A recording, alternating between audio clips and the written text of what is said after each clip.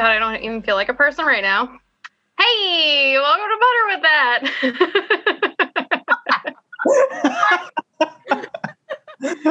I really tried to overcompensate.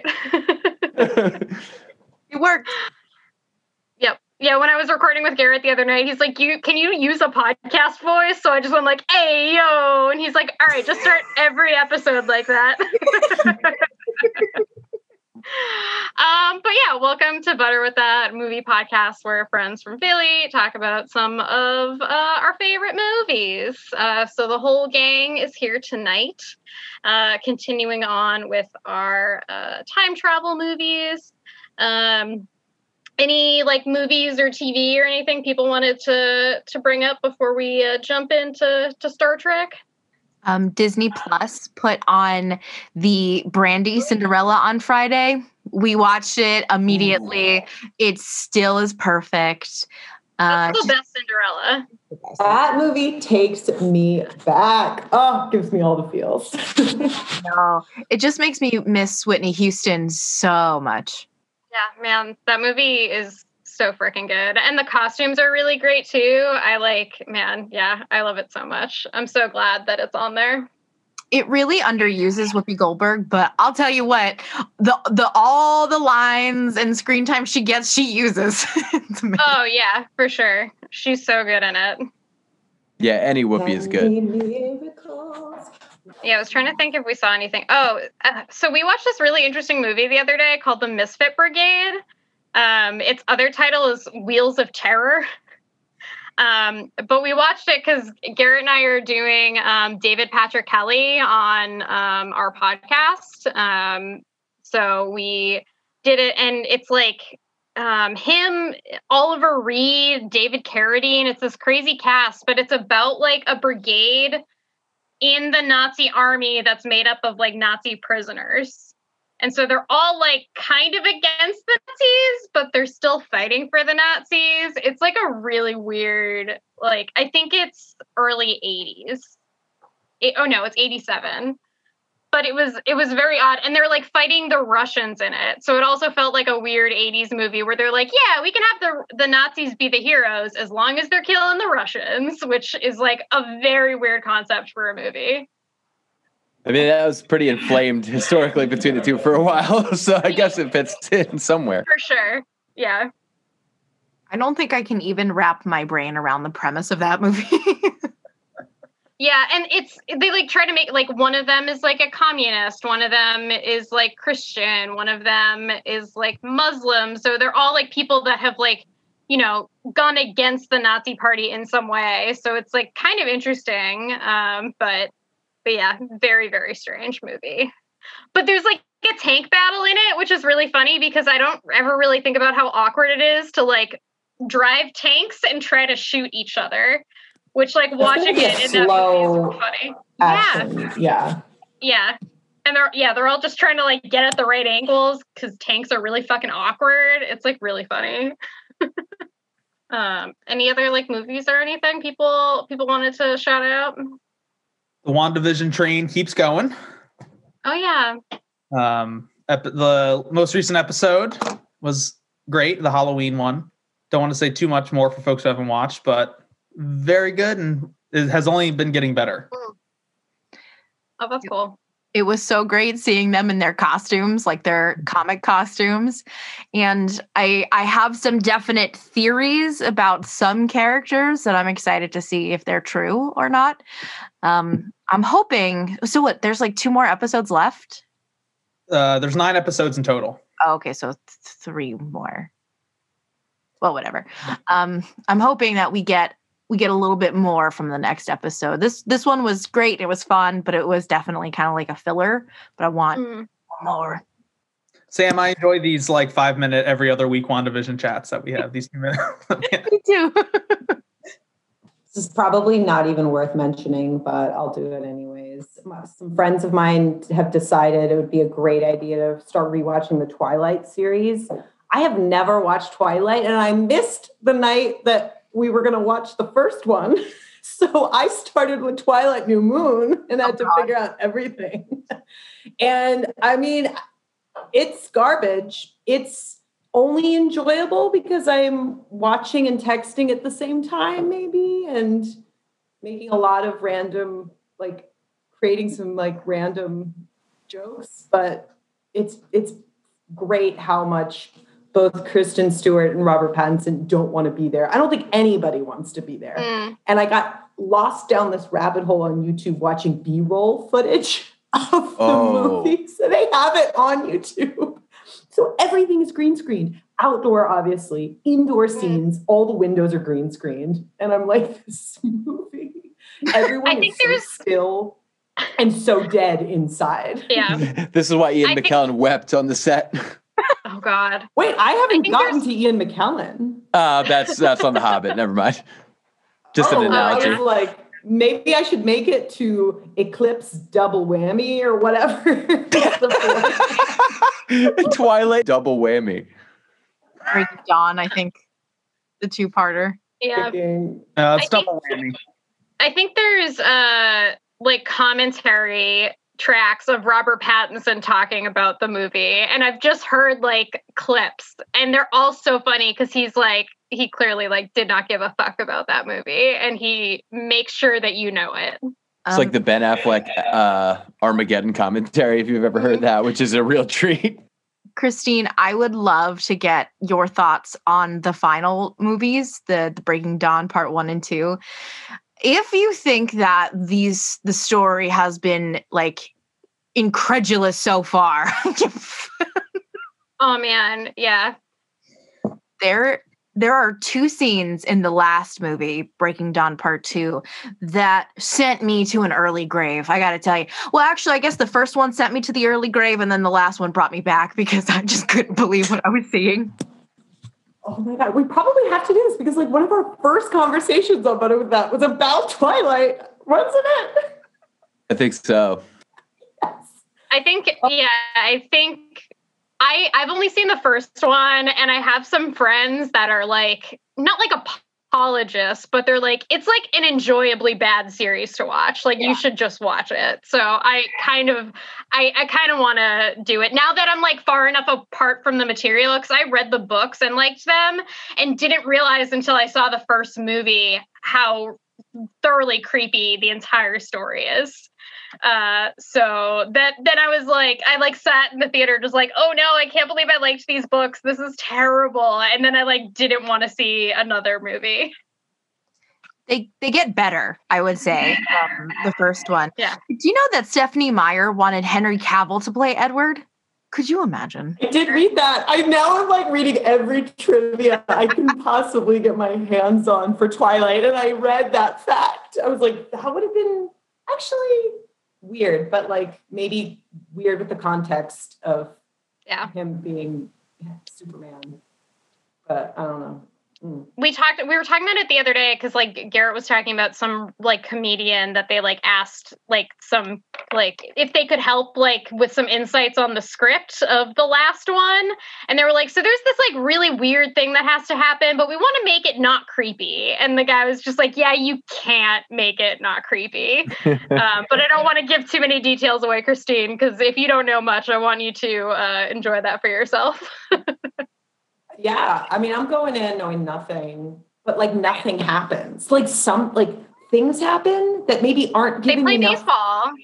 Wait, well, I missed because that's in the first one, and I missed that. And everyone's like, "Oh, you missed the classic all-American vampire baseball game."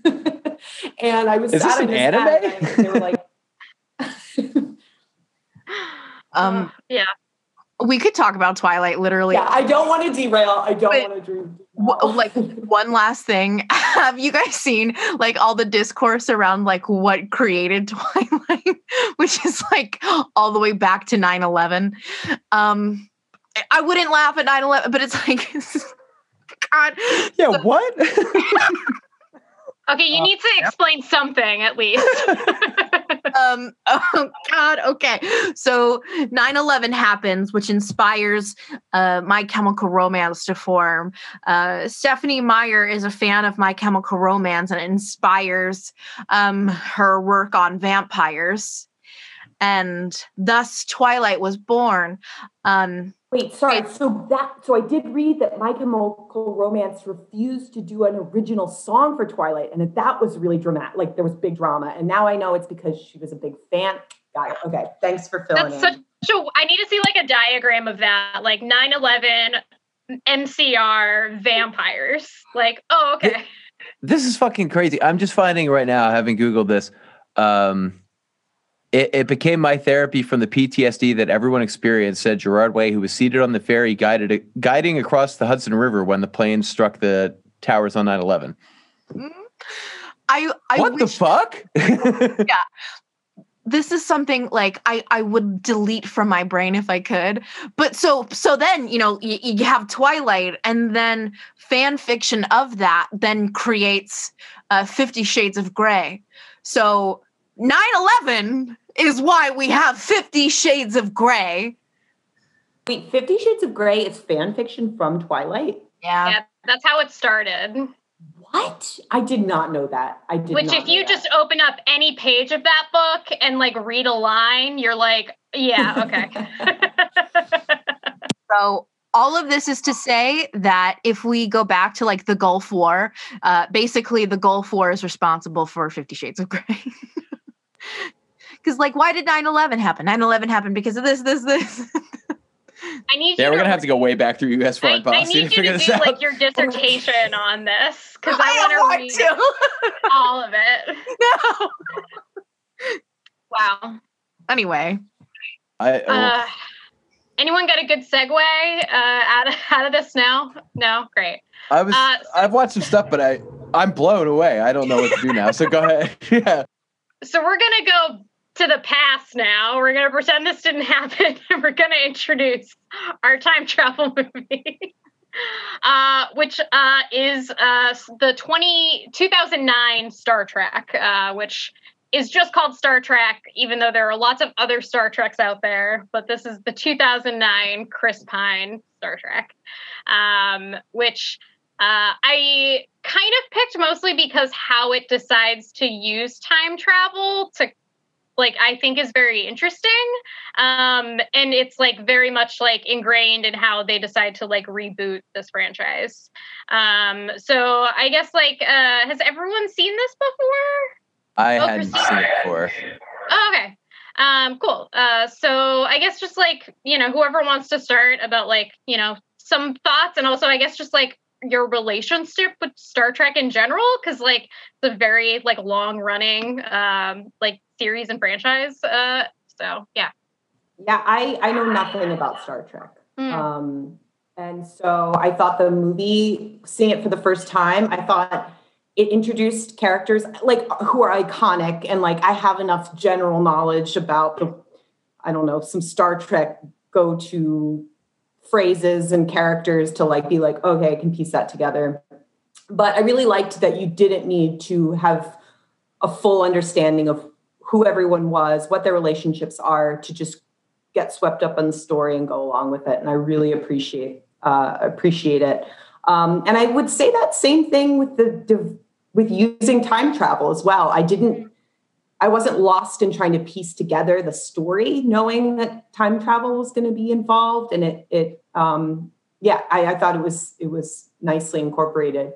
It made me actually want to like watch some Star Trek, because I have been talking a lot about The Expanse on the podcast, and a lot of the things I love about The Expanse, I can see really shown or showcased in Star Trek.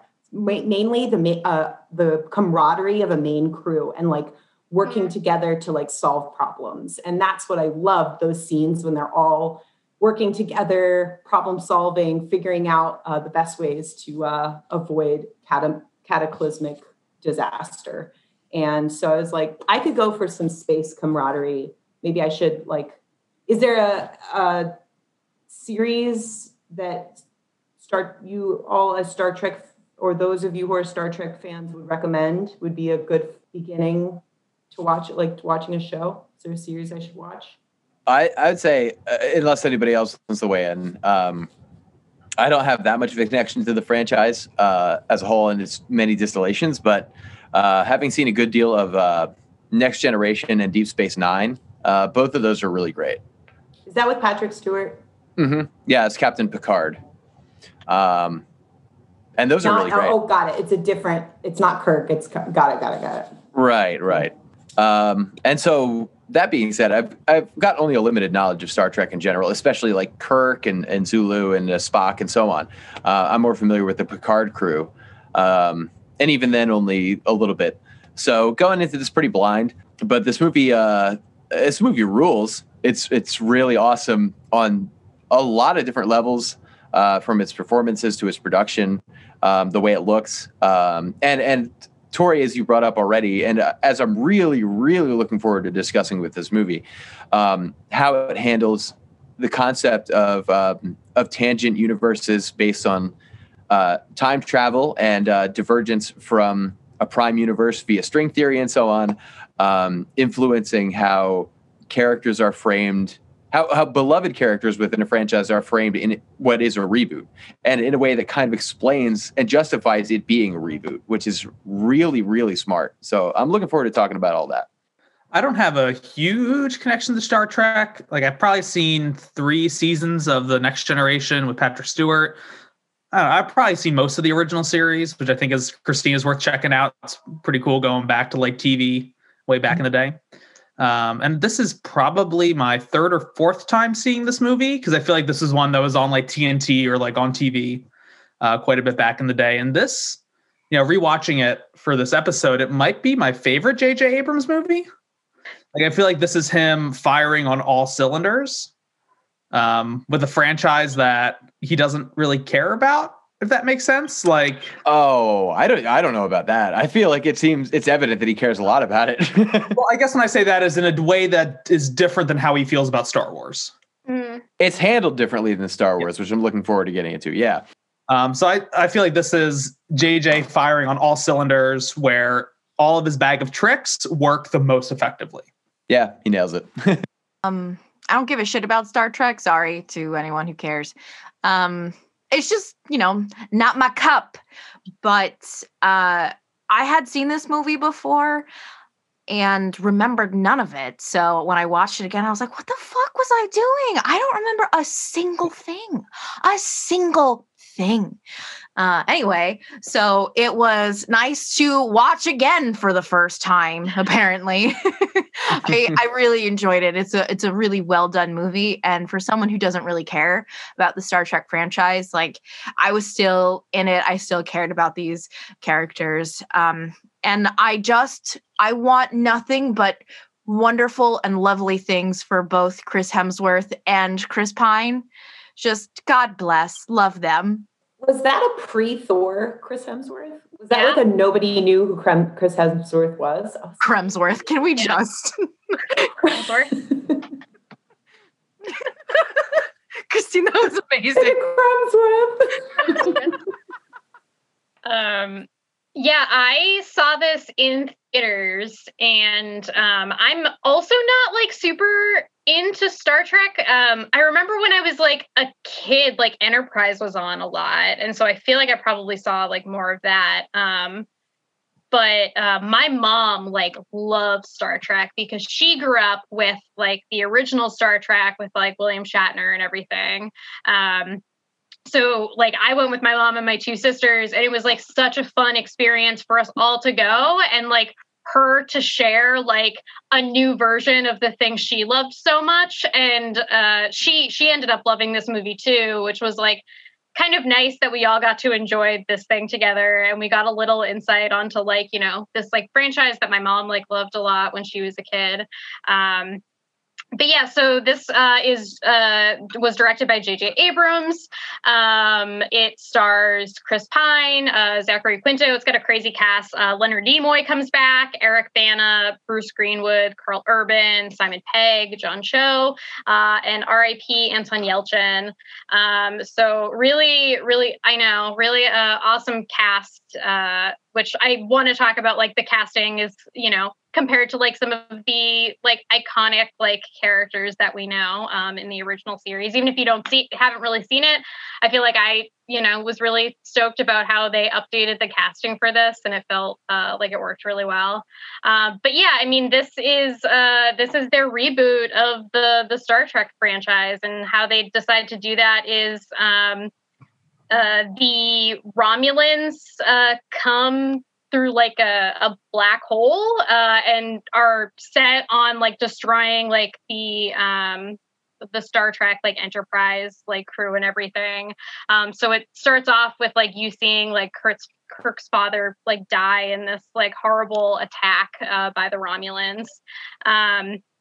Which totally breaks from the original series. In the original series, like Kirk's like father is alive and all of this stuff, so already it like uses its time travel to like totally change the course of what's about to happen. And from there, we get to kind of have the origin stories of Kirk, of Spock, and the rest of the cast of the Enterprise as they end up facing against the Romulans.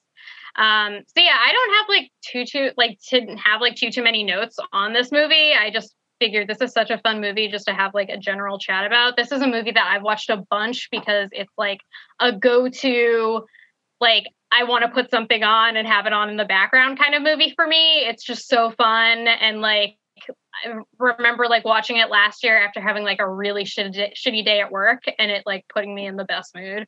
So it's just such a fun film. And like, like you guys already mentioned, it's really well directed, and I can see why after J.J. Abrams did this, they wanted him to work on Star Wars, which, mixed bag as to how that actually played out. But like this, I can definitely see like why they wanted him to like try to work on the new Star Wars. Yeah, as concerns that in particular, I think it's really interesting the way this property is handled versus Star Wars, because they do take the opportunity to from this divergent timeline.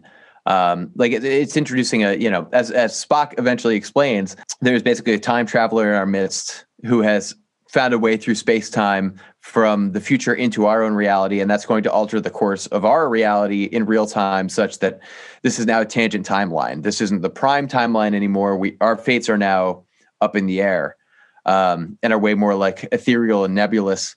And I think that's really interesting because it kind of cuts out like the backlash that Star Wars encountered by explaining that, like, look, yeah, these are the foundation of the characters that you know, but they are growing up in a different reality. So it justifies our decisions as concerns their trajectory in this new reboot, and justifies it being a reboot because it's a repackaging of an existing reality with its own rules. And I think you can't get away with that with Star Wars, because Star Wars it's not a reboot. It's a continuation of that story. And it is so rooted in legacy and like family lineage and all those things. So it's the kind of thing that I don't hold it against it that it's not in Star Wars, because it wouldn't make sense. But that it's employed here is employed so well as a way of just like shutting down like critical gatekeeping discourse as concerns these characters, because they are these characters, but it's a different reality. So we have an open field to play with this because of time travel, which is really, really smart.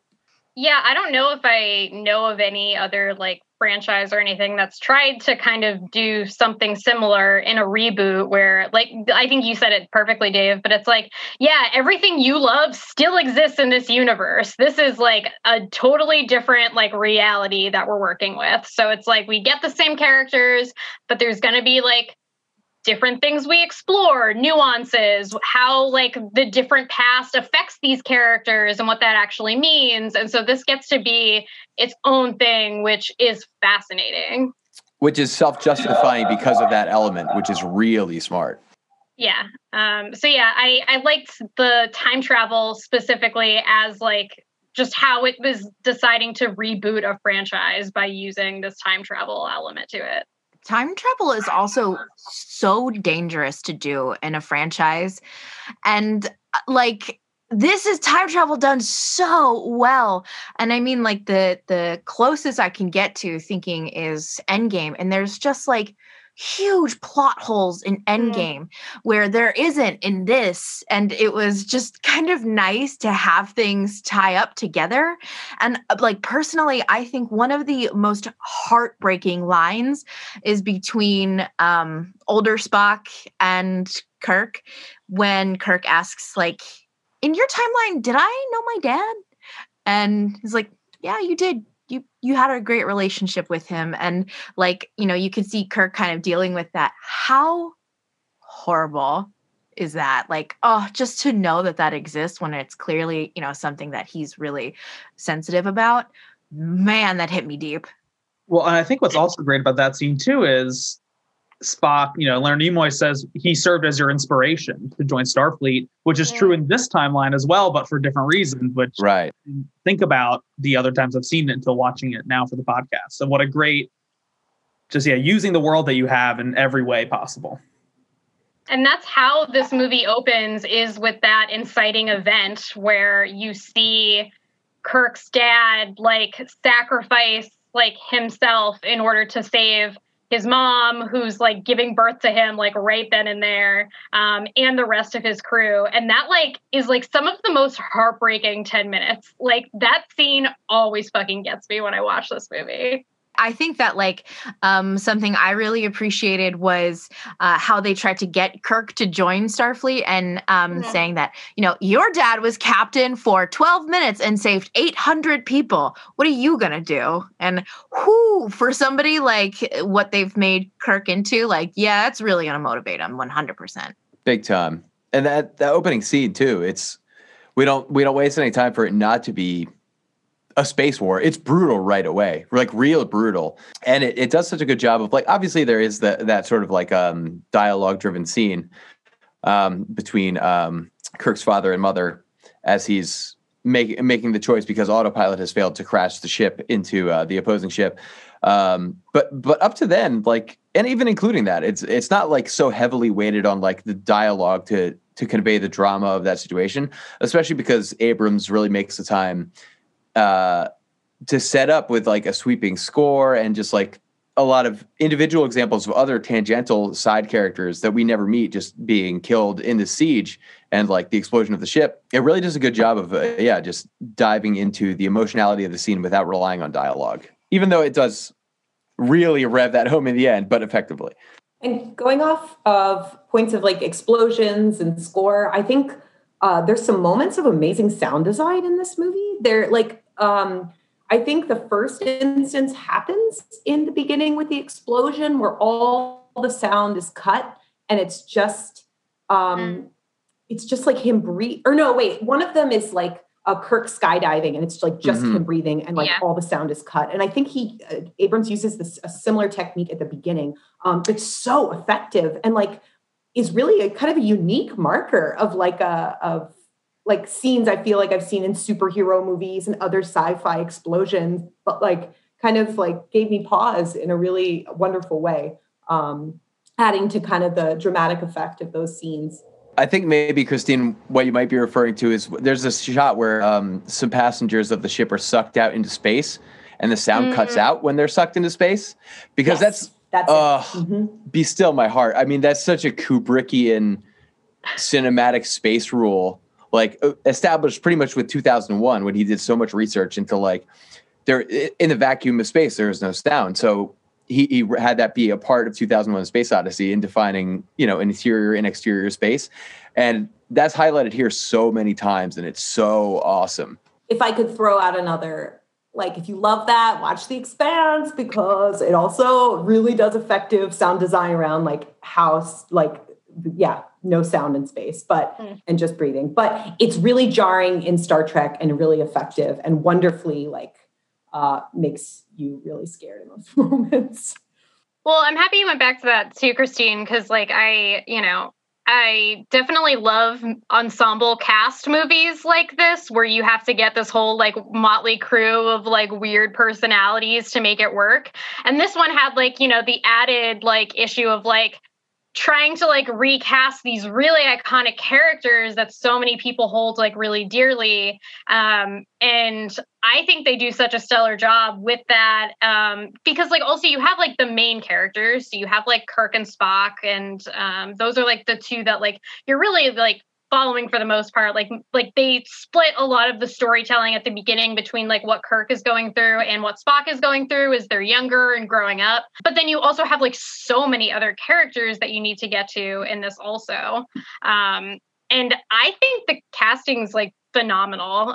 Like they got two of the best Hollywood Chris's. Unfortunately, we are missing Chris Evans, who would be welcome in this universe. I would love if he was in this universe. But yeah, I definitely want to get into like some of the like favorite casting for this film. I watching this, and Zoe Saldana, I think, is really good as Uhuru. And she had, just looking back, like it's incredible from like 2008 up till now. She's been in Avatar, the new Star Trek movies, both Guardians of the Galaxies, Endgame, and Infinity War. Like, if you're the only franchise she's not in is Star Wars. Glad you brought up her, because I did wish she had more to do in this movie. Same. I felt like there were moments where, she was just kind of a prop in the set. And there were some impactful emotional moments, especially between her and Spock, that I thought had, and I think it lends itself to both her performance and Quinto, what's his name? Zachary Quinto. Zachary.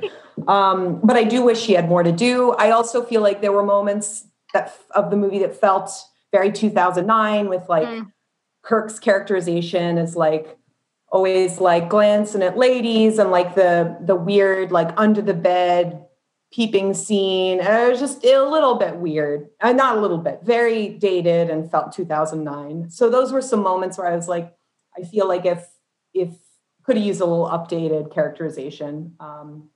But Chris Pine is a lot of fun to watch and is a great performer. So I thought casting him was a great choice. Yeah, I was watching this with Garrett, and we were talking about the scene in the bar when he's like just getting drunk and gets into a fight with some of the Starfleet folks. And like Garrett's always like, man, like Chris Pine really should be Indiana Jones, because he takes a punch just like fucking why am I blanking on his name? Ford. Yeah, Harrison Ford. And I was like, man, I know. I like love how good he is at being like the kind of like hot, like confident dude, but also being like a total goofball in some of those scenes where he does like really take a punch. They have that whole scene later where he's getting shot up with different stuff and his whole like face blows up. And it's just so perfect for me. Chris Pine is just great. One thing that I think is interesting is it's been brought up as to whether or not this is like an appropriately modern reinterpretation of the character of Captain Kirk, which, again, my experience with the franchise is relegated mostly to Picard through Patrick Stewart. But Kirk is,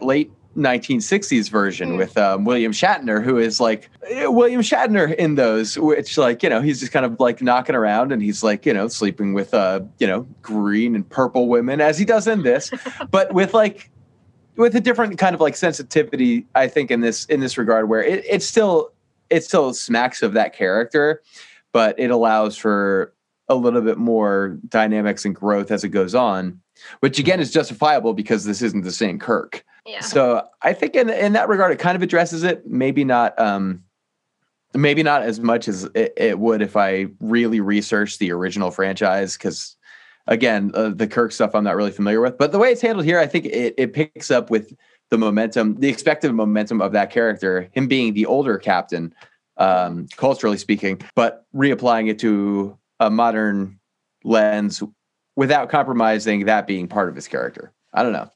I guess too, we should talk about Spock, because I think what they do with Spock is really interesting in this too, where I haven't seen much of the original, but I know that it's mostly played. They don't like do this like he's like half Vulcan, is not a thing that I think they totally dive into in the original series, with how he, has to be like emotionally compromised at one point, in order for like Kirk to get like his spot back, on the Enterprise.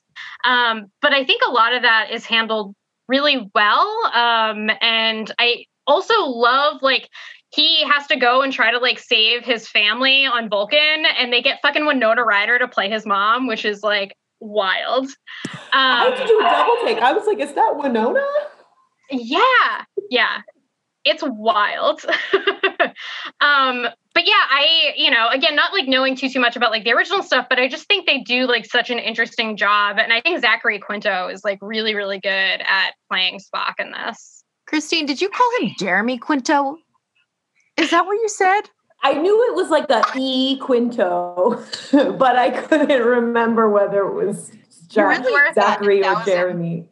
Cremsworth. I know that probably over the course of this podcast, I will say Star Wars instead of Star Trek because words are not supporting me this evening. I mean, we mostly talk about Star Wars here, so it is a little weird.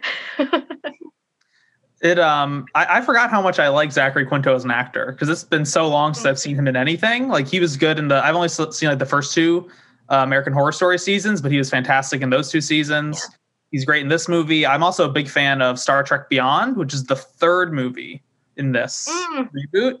And I think that movie is criminally underrated. And he's fantastic in that one as well, Spock. And I love the dynamic between him and Chris Pine, and so smart to bring Leonard Nimoy in. Through this time travel mechanic as old Spock. And I loved the scenes between those two. Like I thought Zachary Quinto did such a good job matching Leonard Nimoy's energy and like doing his own little thing too. Like that must have been so hard to like kind of nail what is the feel, what is the tone, how do I act this? And I think it really paid off. And Leonard Nimoy is credited as Spock Prime in this movie on IMDb, which I think is really funny. I know, and I remember watching this with my mom, and as soon as Leonard Nimoy showed up, like, she just started crying. Like, she got so emotional seeing him, like, reprise his role, which was, like, really fun. Because I think he's also from Boston. So we, like, there's also the, like, home pride there, too. Seeing him come back for that was, like, really amazing. Those scenes were great because, I mean, I know the name Leonard Nimoy connected to Star Trek, and Spock, but like without much background knowledge, the way that those scenes were set up, I could feel like for like the emotional weight for longtime fans being like, oh, they get Leonard Nimoy to play old Spock. This feels real. But it like didn't feel like the cheap real where it's like, oh, there's the cameo of the original. Okay. And then they're shuffled off. He was given a lot of screen time. And I think this is also due to Nimoy's performance as just like embodying just like steadiness and just wisdom that like I could get a sense of who this character is. And I loved the scenes. There's the scenes between him and Kirk. I did feel like it was a little cheap that like he ended up meeting his younger self because I thought that like, I mean, he himself said, my younger self cannot know, or my parallel self cannot know that I exist. And then they end up meeting. What was that about? Wasn't that? Oh, he said he lied. He was like, oh, I just like lied to Kirk about that. I would have thought it would have been more impactful if that was true, that they're like, it would ruin something in the like space time continuum or whatever if they were ever to like have knowledge of each other. And I felt like them meeting was kind of like fan service that like didn't need to happen. But then again, I'm no one to speak because I'm like not a Star Trek person. But I thought that was like the end was a little bit cheap. Well, I kind of like that there's no like interdimensional whatever conflict, because then it's like it's clean. There was one time travel incident, and then the entire movie is fallout. There's no like convoluted going back or crossing the street. You bring up a great point as well, Connor, that like the time travel device is streamlined, it's simple, and it's effective. It like doesn't get caught up in the like new like complexities of like rules, lots of rules. It's like based on a complicated concept delivered simply. I think it's something we'll probably explore more as time travel month goes on, because it's, fundamental to exploring these plots and these concepts. But of course, there's kind of like two schools of thought. There's the single universe theory, where every time something cycles back, it will have interacted with itself because that's part of its own history, excluding the initial incident timeline, which is a bit of a paradox. Or there's the string theory version, which is what this is, which I think is why I don't really have a problem with them meeting, or the problem with them interacting as characters, even in spite of being the same characters and the same mass occupying the same universe, which like it becomes a string theory thing where like if they're occupying the same universe, that could create a rift that destroys everything. But it's not really dealt with here, and I don't think has to be, because the character of the Spock that has come back in time and has already experienced all of this pretext is so sewn into it creating a tangential universe that it doesn't create that problem. I don't know. It's this stuff's kind of really hard to explain. It's kind of quantum physics as applies to plot and plot devices, but. I almost picked Predestination, which I'm kind of happy I didn't, because man, that's some really fucking mindfucky like time travel shit. So this one at least is like a little bit simpler to deal with and talk about. I think my criticism was less to do with the mechanics of like the time travel and more to do with just storytelling. Like, I think it would be meaningful if like those two iterations of one character just could never talk because they exist in different realms and like have to use Kirk as sort of this like bridge. So that was it's more like relationship thing than time travel. Yeah. I'll have to call and email JJ myself, I guess. Yeah. No, I like that moment too, though, because them meeting is like the moment where young Spock says he needs to leave Starfleet so that way he can help like repopulate the Vulcan planet. And then that conversation is kind of what like is like, no, like you should stay. This is where you're meant to be. Like, you're meant to like be a part of this crew and build these friendships. So, I mean, just like for the, the emotional aspect of it, it works for me. But, we've all dealt with some fan service issues lately in different franchises. So I know what you mean. Any other like characters or like moments that we want to talk about with this movie? Eric Bana is just kind of a funny dude. He just is like giving it his all in this movie. Yeah, for sure. And I just love the idea of like, it's like a mining vessel that's causing all this chaos. It's not some like Prime, Alpha, Super Star Destroyer ship. It's just like some rinky-dink mining ship that he's like outfitted that I guess has missiles on it, but like using like the resources of the drill to like do his plot. Like I think is definitely pretty one note. I would not call him a complex or, Nero is not a complex or deep character, but he's got anger and he's got a limited amount of resources. And you know what? He's doing a pretty effective job. Well, the one sci-fi element that I find really interesting is that it specifically, because it is a mining vessel, it has access to like the core of planets in drilling, and the weapon that they have isn't something of their own. It is the red matter that Spock has developed to like subvert like cosmic catastrophes and so on. But they're weaponizing it as an extension of that mining technology to like insert it directly into a planet's core to destroy it. So it's kind of like, in a really subtle and like probably pretty understated and underexplored way, but one that like gets my mind going in thinking about this movie is like a little bit that Nero is a little bit like almost like a Frankenstein monster of Spock's design through this time travel paradox, because he has given him the tool to wreak havoc on the galactic planets, or the Federation's series of planets, because of technology that he developed to save his homeworld, but failed to do so. So it creates a lot of really interesting stakes that are really intersected and really explored in a way that's thought out, and I don't find many holes in. I don't think there's many holes in this movie for the most part. I also like just like sci-fi tools. So I love the look of the red matter and that like giant like needle they need to get just like a teeny drop. Like all of that stuff looks so cool and like really gets me invested in some of like the like higher concept sci-fi stuff that might be like tougher to explain, with just these like cool like plot devices. And some really That great took me set back design to go Dark with it. Angel. And I love Spock's ship, like the spinny whirlies. Oh yeah. And also with him, you get the great time travel thing of like, well, it took Spock seconds to arrive where they were, but it took Nero 25 years to get to like where the movie is. Yeah. Which is because of the event horizon and gravitational time dilution of black holes, which is so good. It's so Which doesn't good. Like they Simon did their Pegg homework. Explain all that. Although that is the one thing that actually bothered me. The only thing maybe that bothered me about this movie is the one Simon Pegg bit where it's like, and this is really not a problem, but just like a little nitpicky thing. It's like future Spock points out, like in his own equation, like where, what is his line? Something like I didn't consider like within the equation that maybe it's moving space instead of time or whatever. But like they already have warp engines, and that's exactly how that works in quantum physics. So I don't know about that. But also Simon Pegg as a character, I normally in movies where like it's the Simon Pegg trio of these movies. Those are called something, right? The Cornetto trilogy. Yeah. Like he fits really well into those. In a lot of other movies, including Christine, I hope you're not getting too offended. With the Mission Impossible series, I feel like a lot of times he exists as a character that, despite being a side character, is the audience surrogate that's self-aware and is like, another impossible mission. Here we go again. Which I think he does a little bit here, but not as extremely in other roles. But I think that comes up a lot with him, which is unfortunate because I think he's a good actor. But I think a lot of times he's a foil of self-awareness that is applied to different franchises.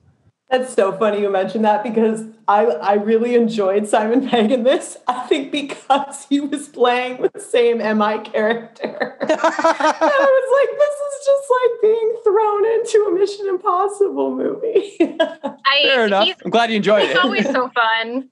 But I also love when he's introduced because some of my favorite like sci-fi stuff are just like cute alien characters. And his little sidekick dude, I think his name is Keenzer. Oh man, he's so cute. It's Babu Frick, but before Babu. Oh yeah, and he's just like yelling at him like get down from there, and he's just like sitting up on some like pipe like hanging out. I'm like, I love this dude. He's like here for like no real reason. Love it. It's very Star Wars too, in the sense that they're silent. Yeah. And then I think one of my other favorite side characters is I just love Karl Urban. And I love him in like franchises like this. But I think this is such a fun character for him because he kind of is playing like the nerdy like doctor character, but like is still just kind of being like himself. Like I have seen him in things, which I really enjoyed quite a bit. This is wild because not only did we talk about Twilight in our first Butter With That episode, we talked about Judge Dredd in our first episode. Right. And that was Karl Urban in a very different role. Very different. But Bones is such a fun character. I really like Bones. Yeah, I that's another thing too that like it ties back to like Kirk's character and the characterization in this, despite him being recast and despite him being like a different character or a different iteration of the same character from a different timeline, so it justifies the difference. Is that with Urban's character too? It's still got like the iconic series like thing of like, damn it, Jim, and saying damn it all the time, which is like a kind of a constant character trait of the character in the original franchise translated here. But in a way that doesn't like, it's just shuffled into the reframing of the character. So it still feels like it's set in the same basis of the character, but justified by it being a different timeline, which it does with everyone, which is really cool. Also, just quickly, like Anton Yelchin, gone too soon. Love him so much. If there's I think last year or the year before, there was a documentary about him that came out called Love Antosha. And a lot of like the cast from this movie like talks about him. Like John Cho is in it. I think Chris Pine too. And they just like give some really lovely tributes.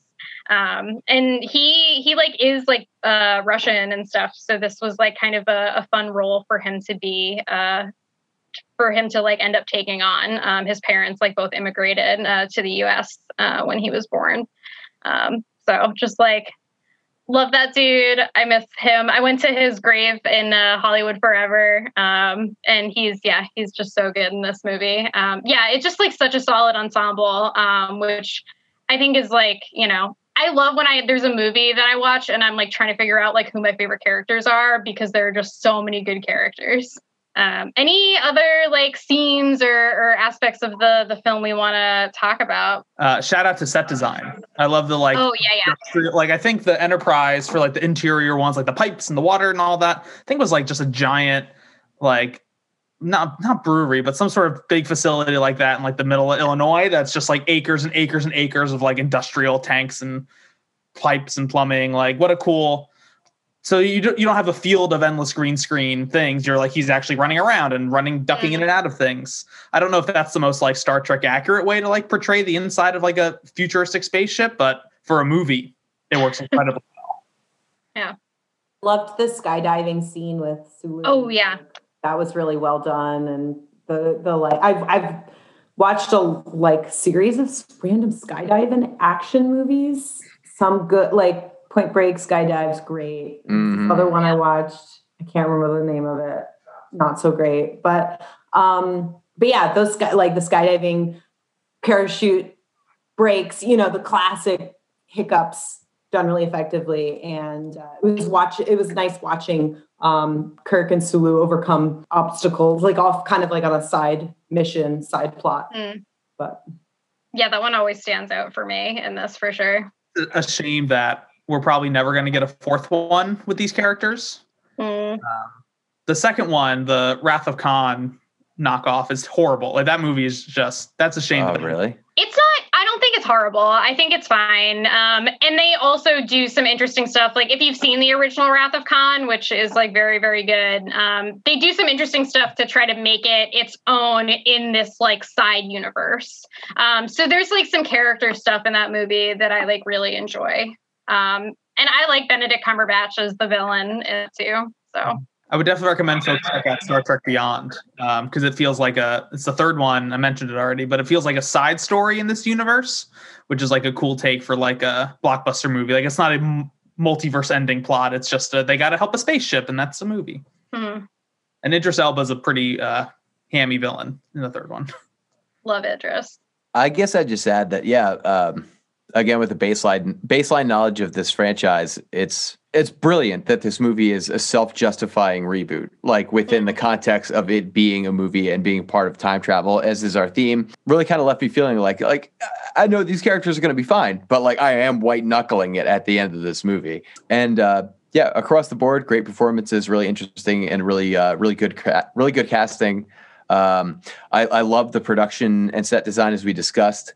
In spite of the lens flares, I think as is very covered in internet lore and everything, this movie is laden with lens flares, which I do appreciate as a tonal aesthetic choice that is consistent. What is a lens flare?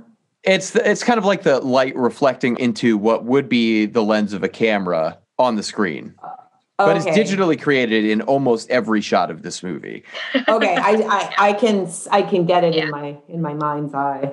And it's a cool choice, but I do think that at times the insistence on that being such a dominant production design element does obscure our view of some really impressive set design otherwise.